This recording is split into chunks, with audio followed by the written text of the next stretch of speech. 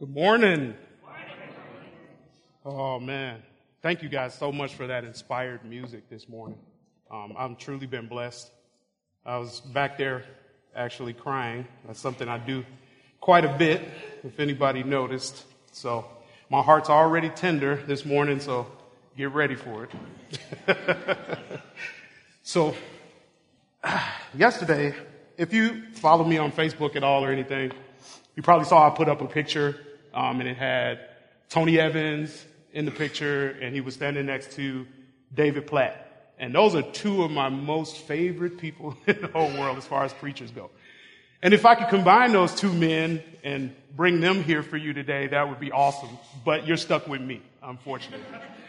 But one of my favorite preachers, David Platt, he says, if you have your Bible, and I hope you do, and that's what I'm saying to you now. If you have your Bible, and I hope you do, turn to John, the 8th chapter, starting at verse 1 through 11.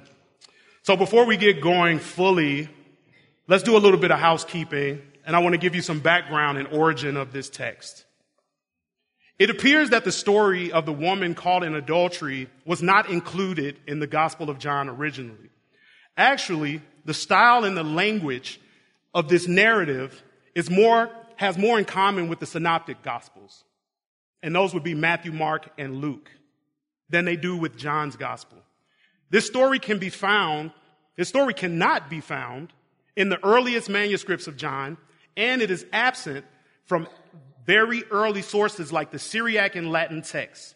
Even the Greek church fathers seem to have no knowledge of this story until the 12th century.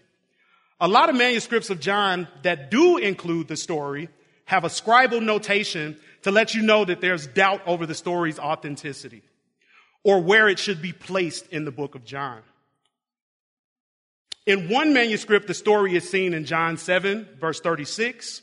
In another, it's found after John 7, verse 24. And in another, it's found after John 21, 25.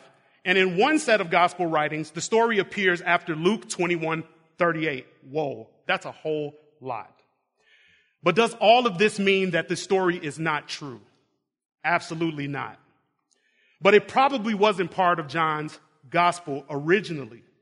Even John tells us in John 20:30 that Jesus did many other signs in the presence of the disciples, which are not written in the book. In fact, a 4th century church historian by the name of Eusebius mentions the story in his writings, but he did not recognize the story as coming from the gospel of John. So if it doesn't come from the book of John, where does it come from?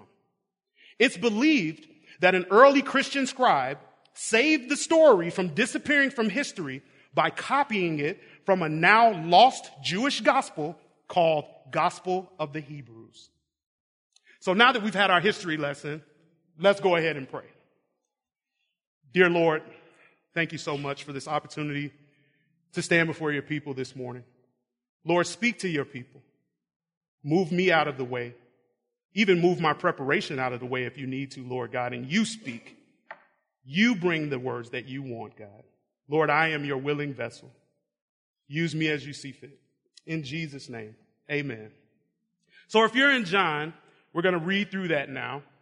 Starting at verse 1, chapter 8, it says, "But Jesus went to the Mount of Olives early in the morning. He came to the temple. All the people came to him, and he sat down and taught them. The scribes and the Pharisees brought a woman who had been caught in adultery. And placing her in the midst, they said to him, 'Teacher, this woman has been caught in the act of adultery. Now in the law, Moses commanded us to stone such women. So what do you say?' This they said to test him, that they might have some charge to bring against him. Jesus bent down and wrote with his finger on the ground. And as they continued to ask him, he stood up and said to them, 'Let him who is without sin among you be the first to throw a stone at her.' And once more he bent down and wrote on the ground. But when they heard it, they went away one by one, beginning with the older ones, and Jesus was left alone with the woman standing before him. Jesus stood up and said to her, 'Woman, where are they? Has no one condemned you?' She said, 'No one, Lord.' And Jesus said, 'Neither do I condemn you. Go and from now on, sin no more. Well, the title that I gave this message is Scandalous Grace. And I'm going to explain to you why I call it Scandalous Grace. But as I thought about that title or settled on that title, I started to think about my own life in relation to the story of the woman caught in adultery. And I said to myself, okay, what is an example in your own life or mine where you've experienced scandalous grace? And as I thought about that, I couldn't help but go back to my testimony, which I shared with you guys a few weeks ago. And in that testimony, I talked about living a life before Jesus of crime. And those crimes brought me to a place where I had to stand before a judge and answer for those crimes. Now, the judge that I actually stood before was actually a judge that had mercy. So God was gracious to me on that day. So I stood before this judge and he said, Roman, I'm going to give you 5 years confined, so inside. And then when you get out, you're going to have 7 years that you're going to have to be monitored and watched by us. And that's what you call a probation officer. And so the judge says, you know what? I think this guy has some potential for rehabilitation. So instead of sending him off and letting him waste these years rotting away doing nothing, I'm going to offer him a boot camp program. The boot camp program was a 6-month intensive, just like a military boot camp. And in that, you learn a lot of valuable things. I learned so much in that. And you might say, that's scandalous grace right there to get 5 years reduced to 6 months. And yeah, that is quite a bit of grace. But that's not really where the scandalous grace is. So after serving the time in the boot camp and getting out, I had to report to this probation officer. And I had to do that for 7 years, according to what happened. And so it had been maybe a year, maybe a little over a year, that I was walking out this probation, going to meet with her, doing the drug testing, everything that you have to do that comes as a part of that, keeping a job, all of these things that they have you do. One day the probation officer calls me on the phone. Now, you might not know this because you've probably never been involved in the legal system, and probably not in Wisconsin either. But in Wisconsin, they have something called truth in sentencing. And I don't know, I haven't looked lately, but I don't know if that's still on the books. But at the time that I was getting in my trouble, this thing called truth in sentencing was on the books. What truth in sentencing said was, if I gave you 7 years, you're going to do 7 years. If I gave you 10 years, you're going to do 10 years. Now, the old way that things used to be and how you might see a lot is that you see people get their sentences reduced for things like good behavior, going to school within jail. Things like this used to be able to get you some time off. Unfortunately, when I was in my trouble, that didn't exist. And so the probation officer calls me and says, you know what, Roman, I know it's only been a little bit over a year, but I believe you're ready to be a free man. I want to release you from this probation 6 years early. And the reason I'm going to do that is because the law has just changed in your favor. So the truth in sentencing law had changed. And so she immediately said, let me help you out. Not even a week later, I spoke to her again and she said, guess what? I let you off of probation 6 years early. The law changed back the next week. If that's not scandalous grace, I don't know what is, right? And this is why I call it scandalous grace, because I was guilty. I committed the crimes. I deserved the time. The woman caught in adultery was guilty. She did the crime. She deserved the punishment. But God, in his love and in his mercy and in his grace, he allowed her to go free. But he allowed her to go free without violating the law. See, this is not the old covenant and now the new covenant and now we don't do anything with the law and all of that and now it's just all about the new covenant and it's all grace. No. Jesus said, I did not come to abolish the law, but to fulfill the law. So the law is still good. Look with me at John chapter 8, verse 1. But Jesus went to the Mount of Olives. Verse 2, early in the morning, he came again to the temple. all the people came to him, and he sat down and taught them. So after the celebration, the Feast of Tabernacles, which was going on, Jesus returned to the temple courts despite the danger of being arrested, and he resumed teaching. As the verse says, early in the morning, he came again to the temple. As usual, the crowds are drawn to the Savior, and he graciously sits down to teach him. And we know this throughout all of the gospel writings, that anytime Jesus would open his mouth, he would draw a crowd. And so nothing was different on this day. Early in the morning, it says. So people readjusted their schedules in order to hear from Jesus. Verse 3 says, the scribes and the Pharisees brought a woman who had been caught in adultery and placing her in the midst. So as Jesus taught, a small party of Torah scholars and Pharisees approached him, leading the woman caught in adultery. Jesus recognized the men as the same ones who had challenged him the previous day. It's always helpful for us to get a little bit of background on a story in order for us to really get a feel for what's going on so we can place ourselves there, so to speak. And I'm hoping that this excerpt that I'm going to read to you from the Chronicles of the Messiah by D. Thomas Lancaster will help shed a little bit of light on the scene and the setting that's going on right here. The Gospel of John concedes that the woman was caught in adultery. It seems like the sort of thing that could easily happen at the festival of Sukkot, a 7-day party with the incorporation of alcohol, all-night dance marathons, and thousands of little shacks and booths set up all over the city, created a recipe for immodesty. The sages also recognized that Sukkot festivities sometimes led to impropriety between men and women, so they separated the women from the men during the all-night dancing that took place in the temple courts. It's a party going on when she's caught in this act. That changes the dynamic a little bit, doesn't it?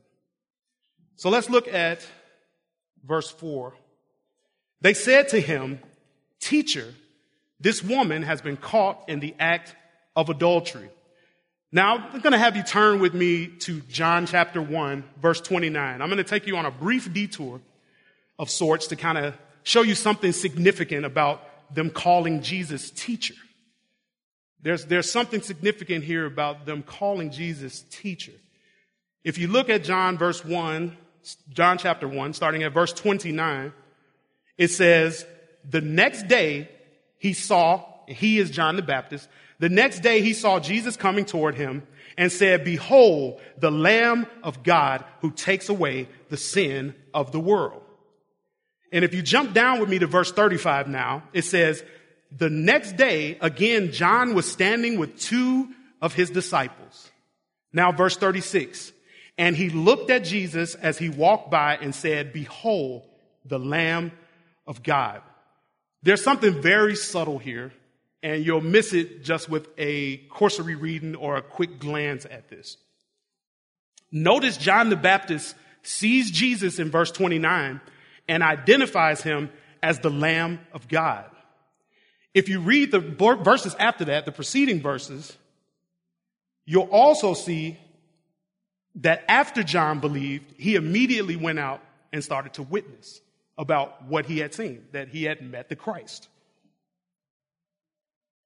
You would think that after John the Baptist had such a powerful encounter with Jesus, that when he went to talk to his disciples, that they would have immediately received the gospel and said, "Yay, awesome, the Messiah has come." That's not what happens, though. That's not what happens. What happens is they come to be Jesus' disciples in their second encounter. So what's my point? People don't always get it right away. People don't always get the gospel right away. Even John's disciples did not get it right away. So that should give us a little bit of encouragement. That should give us some hope when we're out witnessing and we're out trying to reach the lost. That people don't always get it the first time, but that doesn't mean that we are to give up. I recently had an opportunity to lead a man to the Lord a couple weeks ago. And in doing this, the man said something to me that was kind of profound. He said, I have somebody in my family that's really close to me who's like a deacon, somebody important in the church. He's an older guy, and he says, you know what? People have been trying to get me to surrender my life to Jesus for I don't know how long, but I never would do it. But that day he did it. And it was nothing special about Roman. Roman just was available. And I led the man in a sinner's prayer that he might know the Lord. And that's not anything for me. What I'm saying is, don't give up.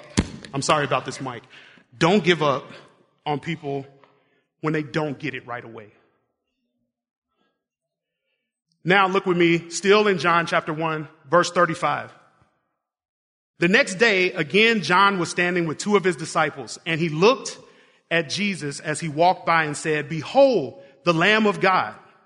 The two disciples heard him say this, and they followed Jesus. Jesus turned and saw them following and said to them, "What are you seeking?" And they said to him, "Rabbi," which means teacher, "where are you staying?" This is interesting. Do you notice a shift that takes place between verses 36 and 38? If you notice in the previous verses, first John and then his disciples recognize Jesus as the Lamb of God who takes away the sins of the world. But then they recognize him later as rabbi or teacher. Why is this significant? It's significant because you need to know Jesus as Savior before Jesus can be the sanctifier of your mind and your soul and all of those other things that come with walking with Jesus. You can't understand some of the deeper things of God. You can't understand things because the mind of man is not capable of understanding some of these things. So I'm going to give you a little bit more. And I know it's a bit of a detour, but it's important. And when we come back, it'll make perfect sense. Here's another story when Jesus encounters Nicodemus in John chapter 3, verse 1. Now, there was a man of the Pharisees named Nicodemus, a ruler of the Jews. Verse 2, this man came to Jesus by night and said to him, "Rabbi, we know that you are a teacher come from God, for no one can do these signs that you do unless God is with him." Jesus answered him, "Truly, truly, I say to you, unless one is born again, he cannot see the kingdom of God." So why would Jesus start talking about salvation to Nicodemus right here, who is a teacher and a ruler of the Jews? At this moment, Nicodemus only recognizes Jesus as rabbi or teacher. Nicodemus is still a natural man.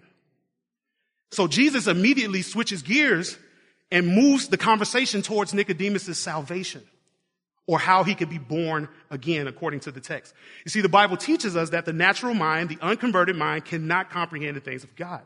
In other words, Nicodemus would not have been able to receive what Jesus was saying until he had been born again. The same goes for you and I. There's no skipping steps in the faith, so to speak. You can't have all the blessings of God and all the promises of God that come along with being a born-again child of God without being surrendered to God and without being saved by God. This was also very instrumental in the life of the man that I had an opportunity to talk to.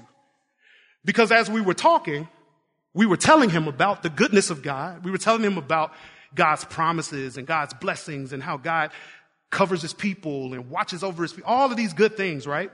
And so he's all engaged and he's following. But then I asked him a question. I said, "Are you a Christian?" And he said, "No, I'm not a Christian. I'm seeking." And I said, "Well, I got some bad news for you. All of these promises, all these blessings, all this good stuff is for those who surrender their lives to Jesus. And right now you're standing outside of that." And I think that pricked his heart. Because we got to give people the bad news before we can give them the good news. John chapter 8, verse 5. All right.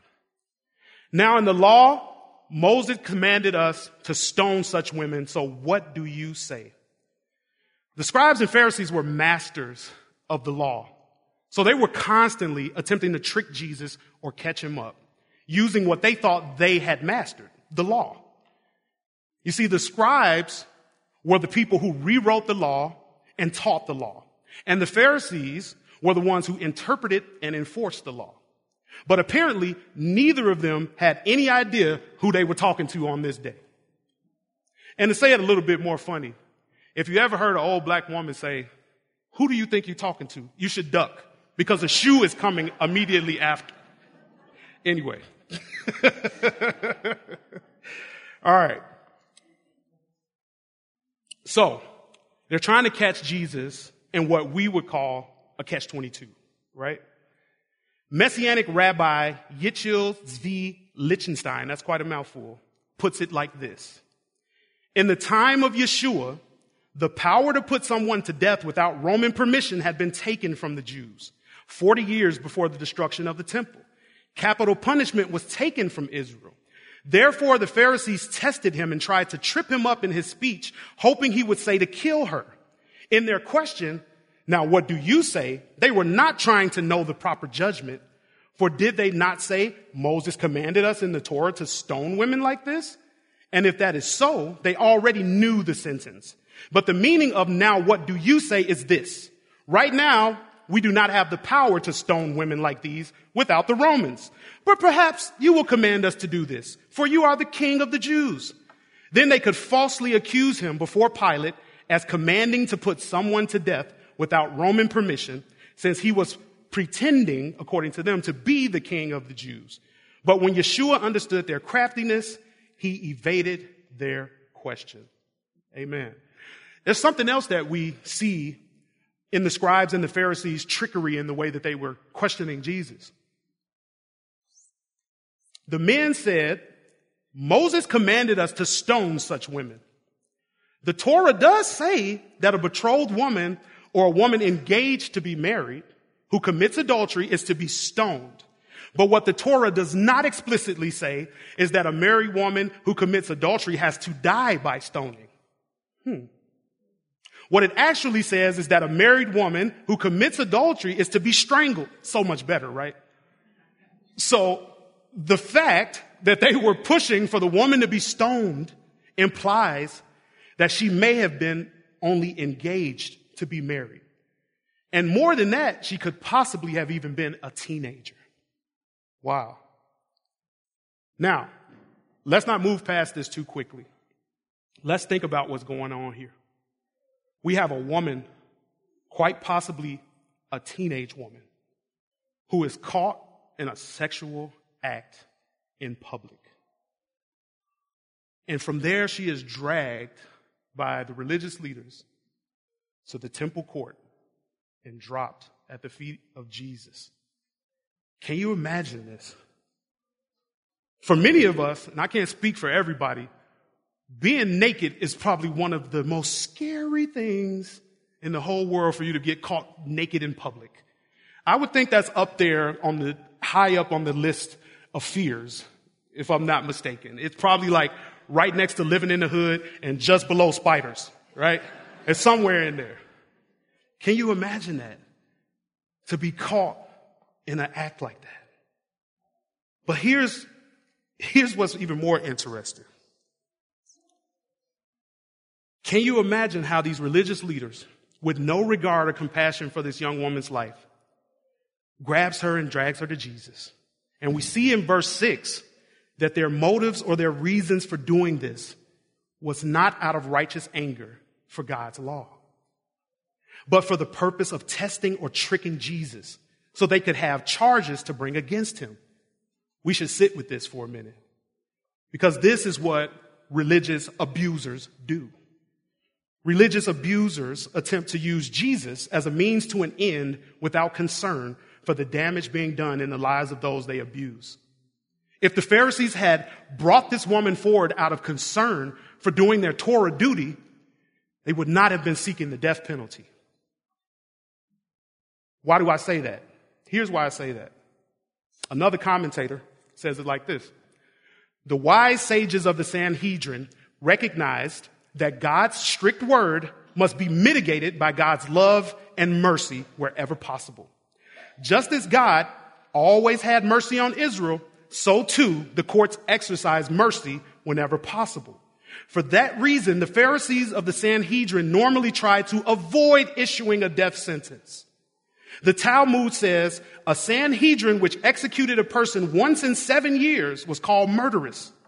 The judges of Israel, however, could not arbitrarily set aside the Torah on the basis that they felt pity for the accused. Instead, being good lawyers, they sought legal loopholes.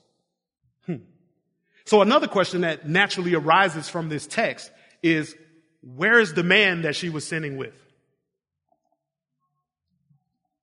They didn't bring him. Now, an old preacher told me that where the Bible is silent, you stay silent. And where the Bible is loud, you be loud. And so the Bible is silent right here. So I'm not going to say too much about that. But here's my guess. Here's my speculation, so to speak. I think the guy that she was caught with was somebody of importance. I think the guy that she was caught in that act with may have had some kind of authority in the town. He might have had money. He might have had prestige. He might have had something that would have caused the Pharisees and the scribes to lose something by pressing in on him. And so the man is not brought here to trial on this day. John chapter 8, verse 6. This they said to test him, that they might have some charge to bring against him.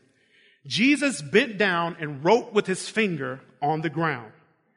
So since these so-called masters of the law had the audacity to question or test Jesus, who is the true master of the law, Jesus bends down to give them an object lesson. So now I'm going to have you jump around a little bit to Exodus chapter 19, verse 10. Exodus chapter 19, verse 10. Jesus gives them an object lesson here. And this was a good one for me. I'm like, this is good. So I hope it's good for you too. All right. So the Lord said to Moses, go to the people and consecrate them today and tomorrow and let them wash their garments. Verse 11, and be ready for the third day. For on the third day, the Lord will come down on Mount Sinai in the sight of all the people. Now jump down to verse 18 in the same chapter. It says, now Mount Sinai was wrapped in smoke because the Lord had descended on it in fire. The smoke of it went up like the smoke of a kiln, and the whole mountain trembled greatly. And as the sound of the trumpet grew louder and louder, Moses spoke, and God answered him in thunder. The Lord came down on Mount Sinai to the top of the mountain, and the Lord called Moses to the top of the mountain as Moses went up. Notice here in these verses that we see numerous times that it says the Lord came down. The Lord came down. Now look back at John chapter 8, verse 6. And it says, this they said to test him, that they might have some charge to bring against him. Jesus bent down and wrote with his finger on the ground.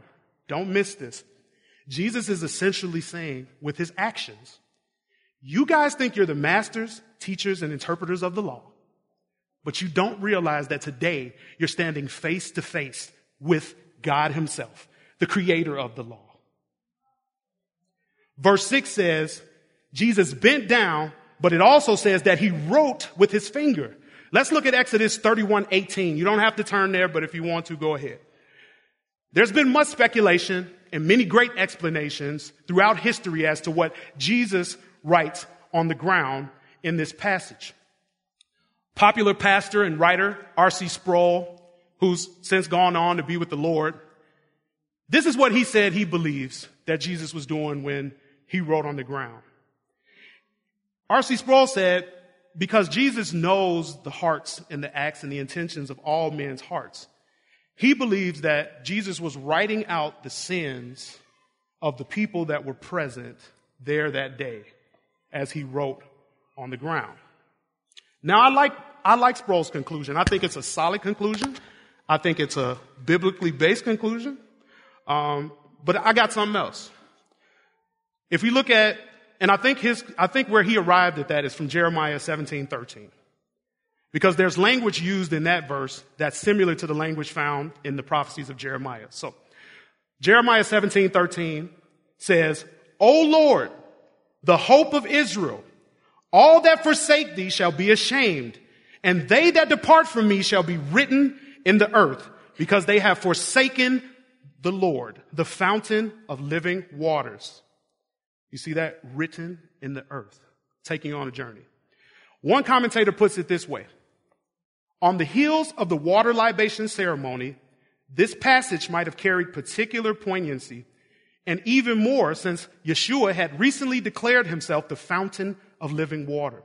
This suggestion implies that he wrote the names of the woman's accusers in the earth as he began to write their names in the dust. One after another, they knew that their hearts were naked before him, and they turned away and departed. However, what I'd like to show you here in Exodus 31, I believe speaks more to Jesus' purpose for writing on the ground than it does to what he actually wrote on the ground.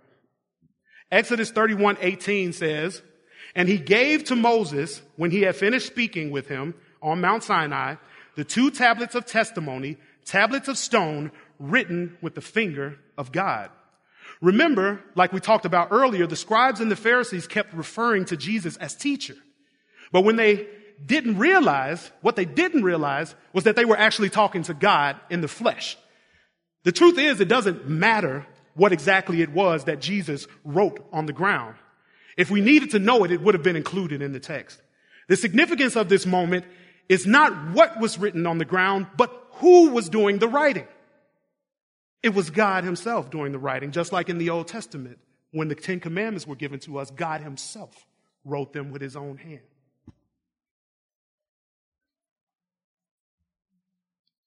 John 8, verse 7. "And as they continued to ask him, he stood up and said to them, 'Let him who is without sin among you be the first to throw a stone at her.'" Now we need to look back at the Old Testament once again in order to really get the weight of what's going on right here. According to the law in Exodus 23:1, it says, "You shall not spread a false report. You shall not join hands with a wicked man to be a malicious witness." The Jews took the role of witness very seriously and would often put witnesses through rigorous cross-examination before they were proven worthy to carry out their Torah duties. One commentator says it best, and I'm going to use him. The Torah says that every allegation must be established by 2 eyewitnesses. Deuteronomy 17, 6 through 7. In the absence of credible eyewitnesses, the court dropped the case, even if a person's guilt seemed obvious. Oftentimes, the court disqualified witnesses before a trial even began. The judges did not even consider a witness's testimony unless that person was known to lead a godly life and was utterly disinterested in a case. The court automatically disqualified a relative, amen, of the accused, an enemy of the accused, or anyone with a shady reputation. In addition, it did not allow testimony from one known to be wicked. Here's another one of these big names. Maimonides, the codifier of Jewish law, says that a qualified witness had to have a clean mind and a clean conscience. Wow. So don't miss the weight that's attached to Jesus saying he is without sin, cast the first stone. The Jews took the law deadly serious. So could you imagine yourself standing there, all self-righteous, stone in hand, ready to stone this young woman? And as you stand there, you suddenly get a very keen awareness and sense of your own sin. You start to feel the weight of what you're about to do. You're about to condemn this woman when you yourself have sin inside your own heart that God could crush you for right here at this very moment. And as they felt that weight of what was happening, they began to drop their stones and walk away. That's very powerful. Verse 8, and once more he bent down and wrote on the ground. In Exodus 31:18, we see that the law was written with the finger of God. But do you remember what happens in Exodus 32? Basically, while Moses is up on the mountain talking to God, the Israelites are down at the bottom of the mountain getting restless. And while they're down there getting restless and impatient, they start to say, hey, you know what? I don't know if Moses is ever going to come back, so we should just figure this thing out for ourselves. And that stupidity led to much more stupidity. So from that, they said, hey, collect all the gold. Give me everybody's gold. We're going to make this golden calf. And we're going to worship this golden calf. So while Moses is up on the mountain talking to God, the people are down at the bottom of the mountain worshiping the calf, engaged in idol worship, sexual immorality, drunkenness, and even more. So God in his anger tells Moses in Exodus 32:10, now therefore let me alone that my wrath may burn hot against them and I may consume them in order that I may make a great nation of you. Moses goes and pleads with the Lord not to destroy the people so that the surrounding nations wouldn't say that God brought them out just to abandon them or was not powerful enough to see them through to the promised land. So in the Old Testament example, Moses acts as an intercessor between God and people caught in adultery and sexual immorality. Isn't that interesting? Moses intercedes for people that are caught in heinous, grievous sin, and he asks God to spare them. Now, look at the stark contrast between the story of Moses and the story of the woman caught in adultery. On one hand, we have Moses interceding on the behalf of people who, according to God's law, had every reason to be destroyed, just as the woman caught in adultery. According to the law, she should have been killed. Then, on the other hand, we have the religious leaders in John 8, the very ones who thought that they had been handling the law properly were the same ones who had no love, no mercy, no compassion upon a sinner, but were instead pushing for her death. But now, after asking God not to destroy the people, Moses himself, after coming down off the mountain meeting with God, he sees the people partying and he sees them worshiping the golden calf and dancing around the golden calf. And Moses gets so angry that he takes the 10 Commandments and he throws them down and he breaks them. And now we'll see in Exodus 34 that God had to write the law for a second time. Look at Exodus 34, verse 1. It reads, the Lord said to Moses, cut for yourself 2 tablets of stone like the first, and I will write on the tablets the words that were on the first tablets which you broke. So, verse 4, I'm jumping down a little bit. Verse 4. So Moses cut 2 tablets of stone like the first, and he rose early in the morning and went up on Mount Sinai as the Lord had commanded him, and took in his hands 2 tablets of stone. The Lord descended in the cloud and stood with him there and proclaimed the name of the Lord. Do you see it? Keep your finger in Exodus and now jump back to John 8:8. It says, and once more, talking about Jesus, and once more he bent down and wrote on the ground. So God comes down twice to write the law of Moses. And we see Jesus in verse 8 stooping down to the ground for a second time. Again, Jesus is showing them that he is in fact God, the very fulfillment and embodiment of the law that they thought they knew so well. Here's something that really jumps out in this discovery that's actually very sad. The very people who have been entrusted with leading others to know God had God in the flesh right in their face, but they were unable to see him because they were blinded by their own knowledge and pride. As the scriptures tell us, Jesus said in Matthew 7 verses 22, on that day, many will say to me, Lord, Lord, did we not prophesy in your name and cast out demons in your name and do many mighty works in your name? And then I will declare to them, I never knew you. Depart from me, you workers of lawlessness. Look with me at John 8 verse 9 again. But when they heard it, they went away one by one, beginning with the older ones, and Jesus was left alone with the woman standing before him. Jesus stood up and said to her, woman, where are they? Has no one condemned you? She said, no one, Lord. And Jesus said, neither do I condemn you. Go, and from now on, sin no more. Look with me one more time at Exodus 34, verse 6. The Lord passed before him and proclaimed, the Lord, a God merciful and gracious, slow to anger and abounding in steadfast love and faithfulness, keeping steadfast love for thousands, forgiving iniquity and transgression and sin, but who will by no means clear the guilty, visiting the iniquity of the fathers on the children and the children's children to the third and fourth generations. And this is where I believe this is scandalous grace and why I came with that title.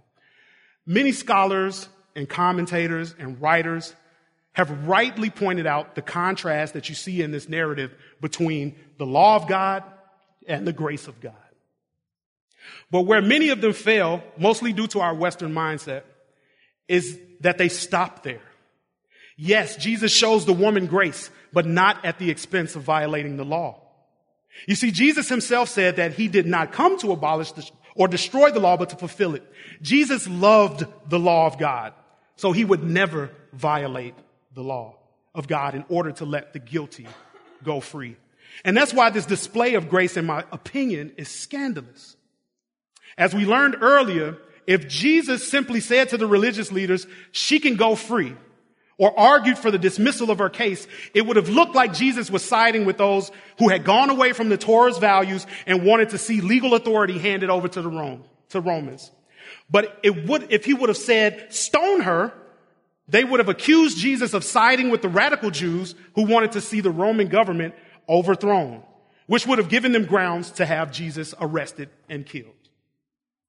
Rather than attempt to defend the woman who was guilty or bend the Torah, which does not bend, Jesus disqualified the witnesses. He said, he who is without sin among you, let him be the first to throw a stone at her. According to the Torah, the eyewitnesses testifying in a capital case had to be the first to throw the stones. The hand of the witnesses shall be first against him to put him to death, and afterward the hand of all the people. So you shall purge the evil from your midst. By asking the people without sin to cast the first stone, the master was saying, if you are clear and righteous as a witness, then carry out your Torah duty. The master's words supernaturally struck at the conscience of each man. No one wanted to be executioner, beginning with the older ones, and Jesus was left alone with the women standing before him, the woman.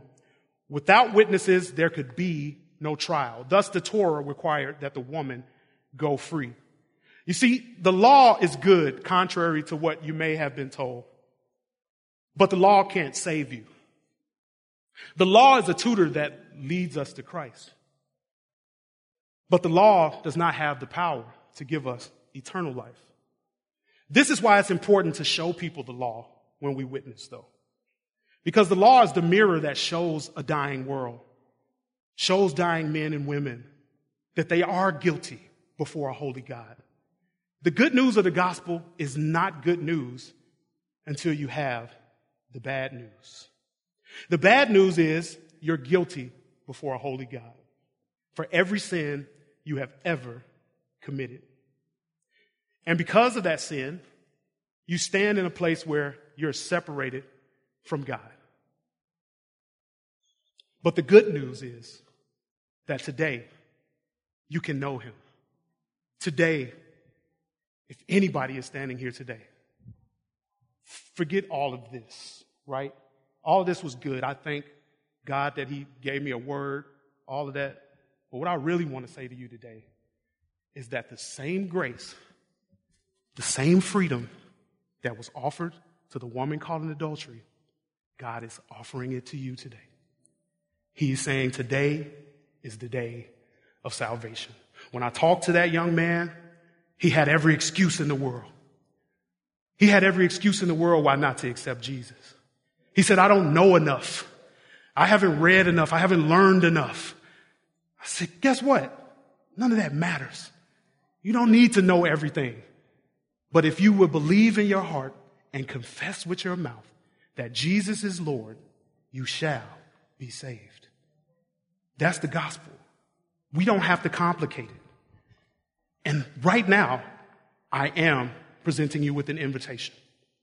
If there's anybody that does not know Jesus this morning, don't let pride, don't let fear, don't let shame, don't let the things that your friends or family might think about you stop you from getting what you need most this morning.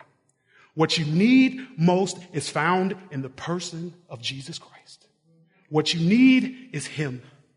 You don't need a bunch of rules. You don't need a bunch of pounding over the head. What you need is the person of Jesus Christ as revealed in the scriptures. If there's anybody right now, I'm going to ask you, young or old. I know we don't do this normally. We don't normally do altar calls. But I'm asking today, if there's anybody that's been wrestling with knowing Jesus, please come forward. We would love to pray with you. We would love to help you know more about this wonderful Savior. Dear Lord, if there's anyone under the sound of my voice today that doesn't know you, who's been wrestling with the gospel, wrestling with truth, Lord, I pray that you would pull on their hearts this morning and that you would draw them to yourself. Lord Jesus, would you have them to do business with you, even if it's not before us this morning? Would you please have them take this word, take this truth, go back to their homes and do business with you, God, in that quiet place. And Father, you said that you will reward those who diligently seek you. And so, Father, we are believing that if there's anyone who is going to do that today, that you will come and meet with them. In Jesus' name, amen.